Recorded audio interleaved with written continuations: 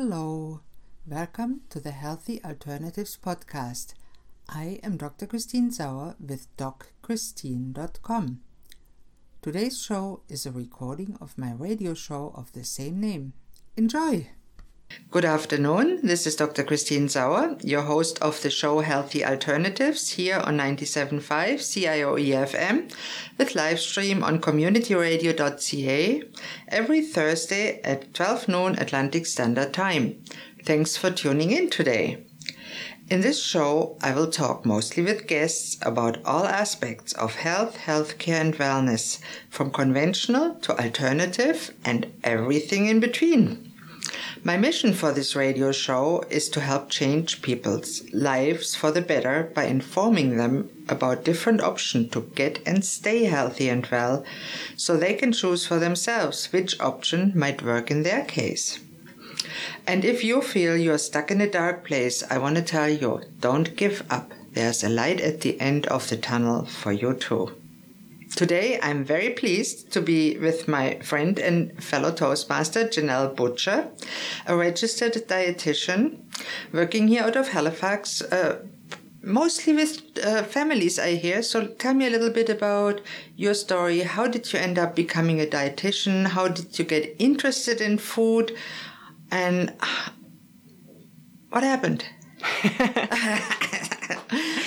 Okay, well, I became a dietitian in 2010. I studied at Mount St. Vincent University, and I decided to go and study dietetics because I was really interested in health and wellness. I grew up with my mom as a nurse, but also I love food. I've always loved eating, loved cooking, loved gardening, and spent a lot of time on a farm growing up when I was at my grandparents. So where was that? Was it in Nova Scotia? Yeah, in Lunenburg County. Nice. So it all kind of came together for me to study nutrition and talk about food as a career. So that's been a really great fit for me.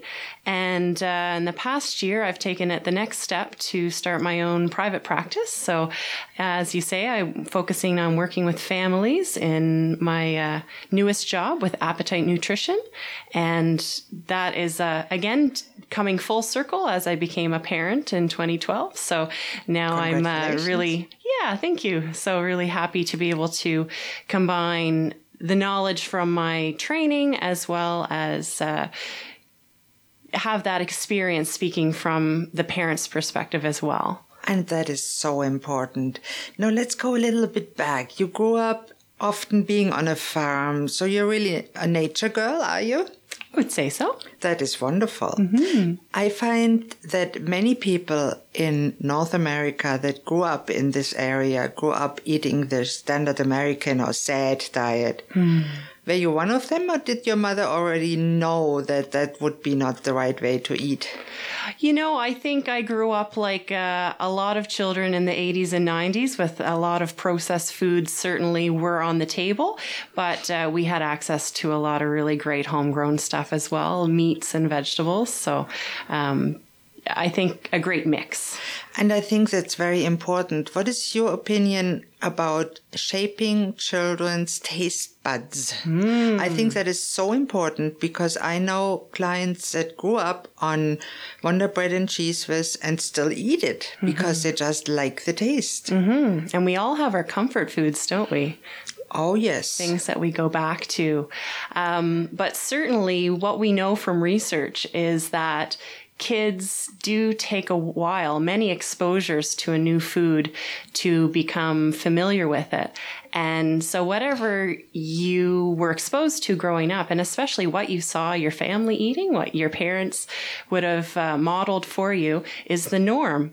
So as you said, to shape children's taste buds, I think it's very important to expose kids to a great variety of foods from an early age, even from starting solids at 6 months. You know, kids can really knock the socks off you with what their favorite foods are if we only give them the chance to try different things and not always pigeonhole them into, well, this is what we're having for supper and this is what the kids are having for supper. So we rely a lot in our North American culture these days on kid foods or kid-friendly foods, which doesn't really encourage a great variety in the palate.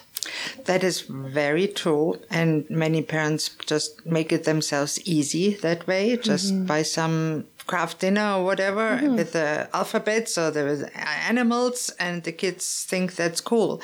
But really, the parents are not doing neither themselves nor the kid a favor, don't they? Yeah, and certainly the struggle is real, trying to do the best thing for our children is not the most convenient or easiest option, especially at the end of a workday. But I guess the message I want to convey is there is room for convenience foods, but to not rely upon them solely as what we feed our children. I really love that. So what do you counsel your parents? Say they come to you and say, I have a toddler. I really want him or her to grow up healthy. What would you tell the parents? Well, I work with a very specific model. It's called the Eating Dynamics model, and it was created by a dietitian in the States who's very well known, Ellen Satter. So it's also known as the Division of Responsibility in Feeding. So I'll unpack that a little bit, but basically what it comes down to is that to raise a healthy, happy, competent eater, we have to keep in mind what the parent's responsibility is and what the child's responsibility is. And it's very tricky to keep those responsibilities separate and not cross the line. So I'll tell you what the responsibilities are. And many of your listeners may have heard this information in the past. It's not new, but I will say that it's not widely known. No, it's so the not. parent's job in feeding is to decide what, and also to decide, oh gosh, how much? Christine, I'm losing it. What and how much? No, Oh, not how much. It's just really to decide what is offered. Okay? It's also, here it is. It's also to decide when mealtime is. When is mealtime? When is snack time? That's the parent's job. The kid's job is to decide, out of what's been offered, what will they choose to consume and how much. And in fact, they also get to decide whether they'll eat anything. So for example, maybe it's an after-school snack and the child decides they don't want anything because they had enough at lunchtime that particular day. They're not hungry. They can wait till supper. That's up to the kid. Okay? But it is mom or dad or a caregiver's job to provide a regularly scheduled after school snack that the kid can know, okay, if I'm hungry after school, I'm going to have an opportunity to eat.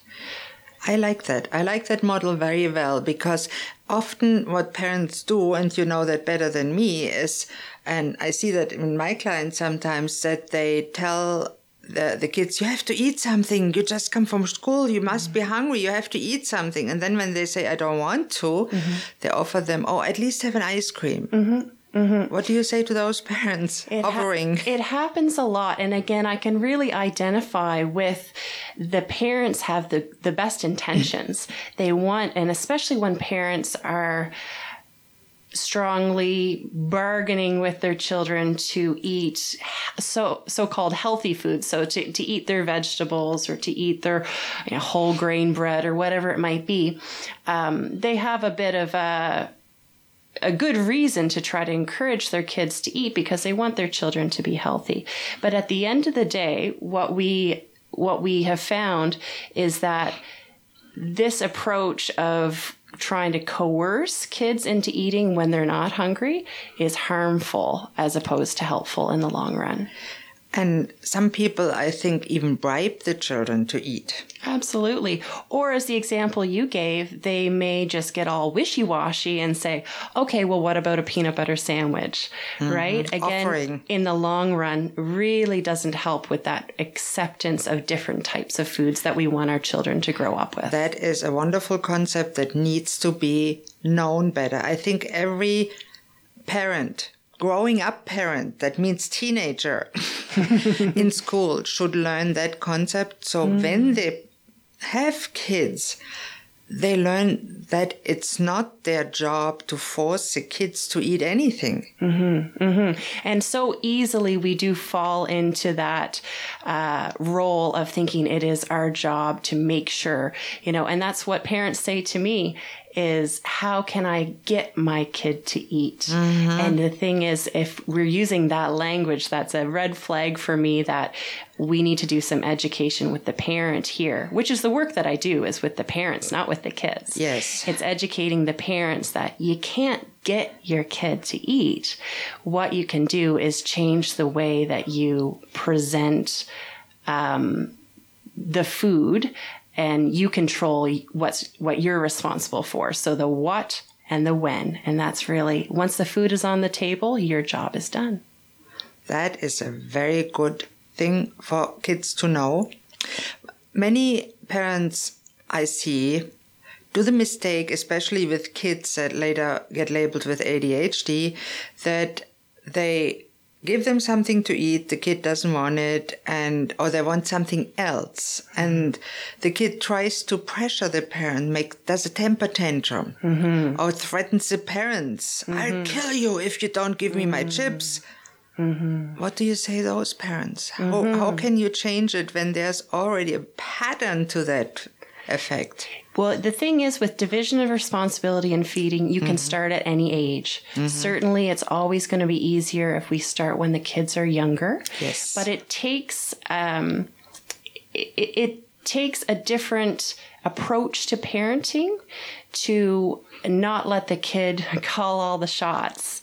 So sometimes with parents, they are, again, with the best interests, they're letting their kids make all the decisions about meal times and food, and it's just too much on the permissive side that can lead to problems.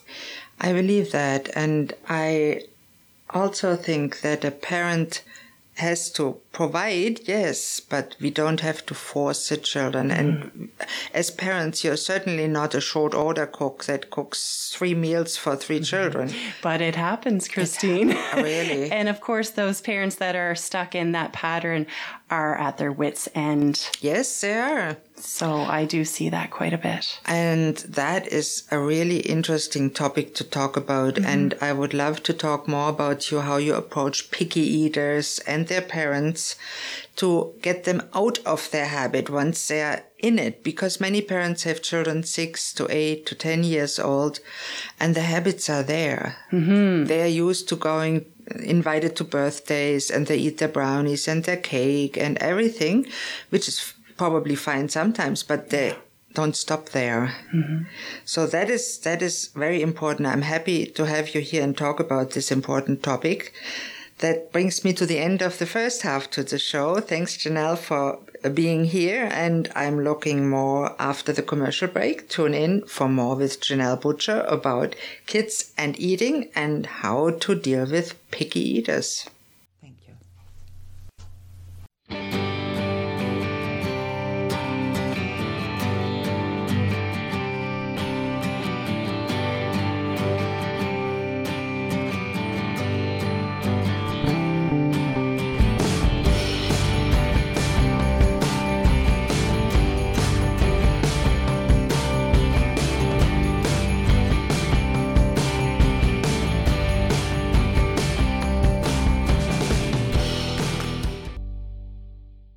Hello and welcome back to Healthy Alternatives here on 97.5 CIOE-FM or on the web at communityradio.ca.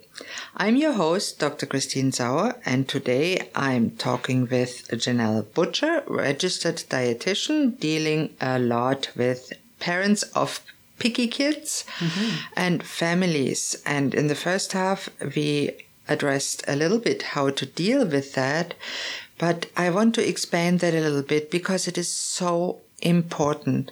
Many, many parents have problems with their kids eating right, and often the kids are 6, 8, 10 years old, go to school, are used to getting some junk as a lunch, and when the parents tries to change it, they are resistant and they push and they scream and they holler. Let's talk about that. What do you do with those? How do you get the children actually to accept it? And it's such a common issue, Christine. Yes. I don't think I know any parents that haven't dealt with it at one time or another. And the first thing to recognize is that picky eating in children is a normal phase. So this will happen to just about every kid, one way or another. But as you mentioned, many times it gets out of hand, right? So what are some steps that parents can do?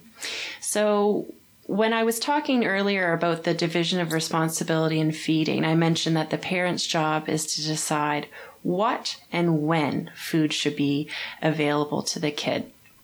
So let's talk about when for a minute.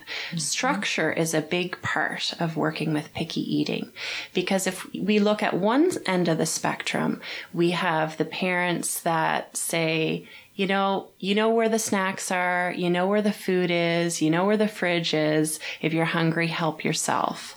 And that's what we call extremely permissive parenting when it comes to feeding.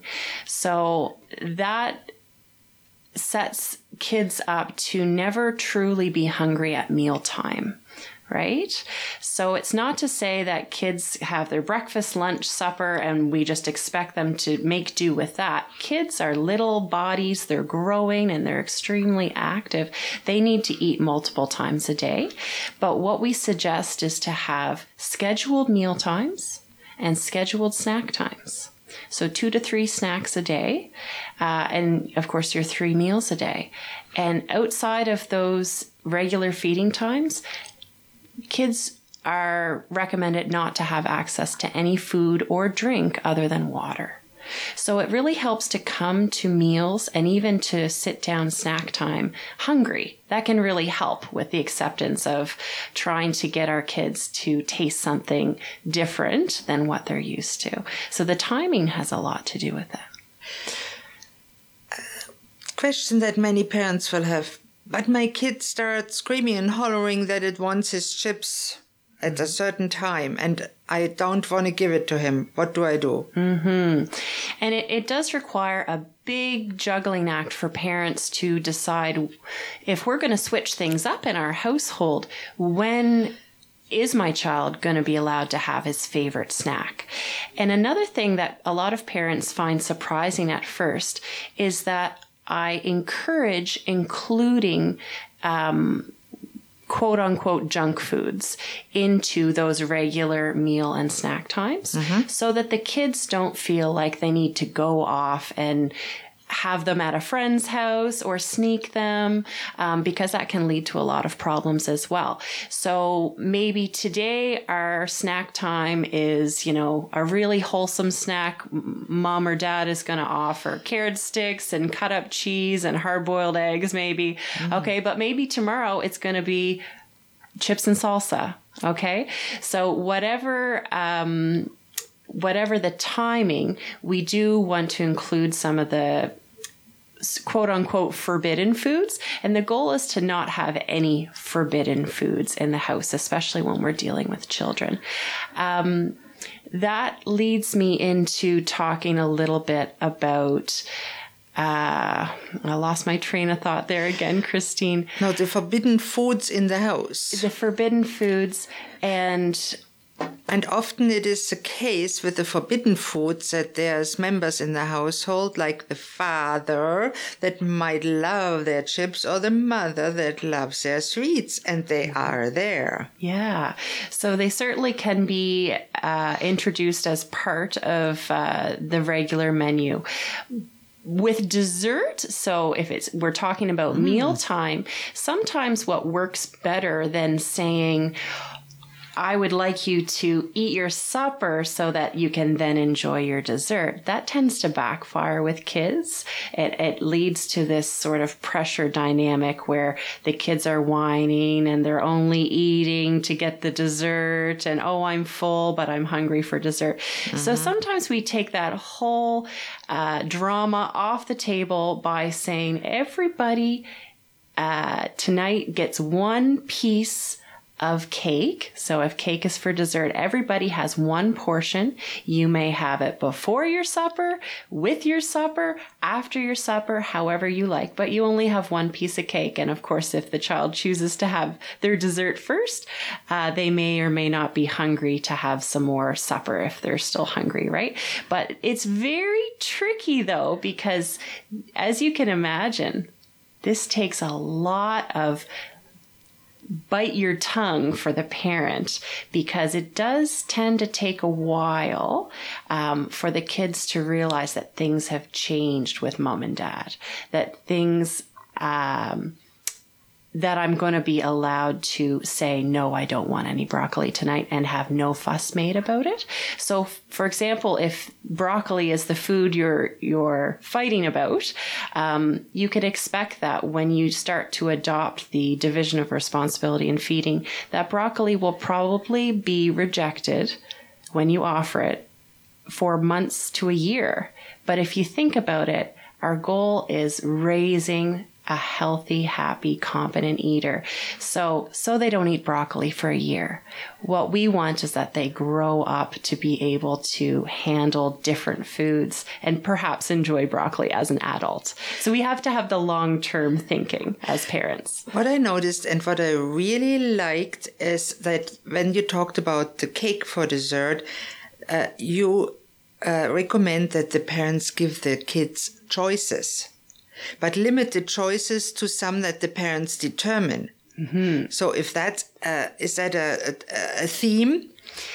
Yeah, so it really comes down to the parents decide what is offered, and then from what is offered, the children then get to decide what is consumed. So there are two choices, and that's why we call it a division of responsibility, because both sides, the parents and the children, do have choice. So I spoke earlier about the extreme of permissive parents having the kitchen always open, kids can grab snacks whenever they like, and the problems that can cause. The other extreme end of the spectrum is when parents are extremely controlling about what their children should be eating, and again, taking away all of that choice. So you can imagine the clean your plate rule, for example, that many of us grew up with, is the other end of the spectrum that takes away all that choice from the child, and also takes away the child's ability to learn to trust their bodies, to tell them and send them the message of when to stop eating. So that internal regulator, or basically trusting your appetite, we learn that as children when we have choice about how much to eat. So we don't want to take that away. That is a really good point, because I remember when I didn't clean my plate, I was said, 1 spoon for dad, 1 spoon for mom, and I totally didn't know when to stop later. Mm-hmm. Yeah. And that is so important that children learn that. At what age do you involve children in meal preparation or even meal planning? Well, meal preparation, as young as we can, get them involved and get them excited about it. Meal planning, it's the parent's job, but kids can help. Okay. Mm-hmm. We don't want to outsource that to them too soon. It is mom and dad's responsibility, the parents. But what we suggest is to be considerate with meal planning without catering. So considerate without catering.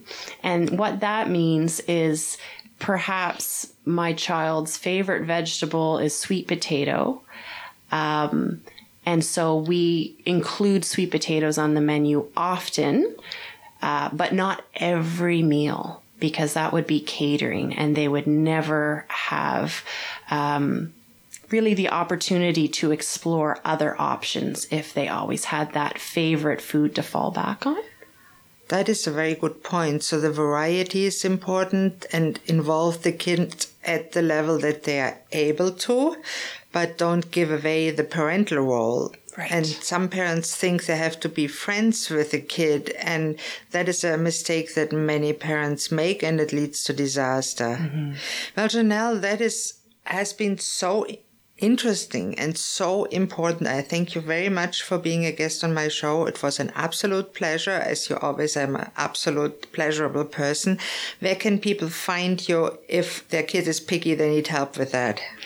My website is appetitenutrition.ca. My office space is on the Bedford Highway above the Bedford Basin Farmers Market. So I meet with clients there, and I'm also on Facebook, Appetite Nutrition. Okay, excellent. So I recommend to connect with her. Please don't hesitate to contact me with any questions, thoughts, comments, or suggestions, or if you'd like to contact Janelle, forgot the spelling of her website. My email here is christine@communityradio.ca, or contact me to my website, drchristine.com. I also want to extend a special thank you to today's producer, Jim Francis, and his lovely helper, Luke Eddington. Thank you all for listening to Healthy Alternatives. I'm your host, Dr. Christine Sauer. Tune in next Thursday at noon on 97.5 CIOE of FM Community Radio with live stream on communityradio.ca for the next episode. Goodbye and have a great day.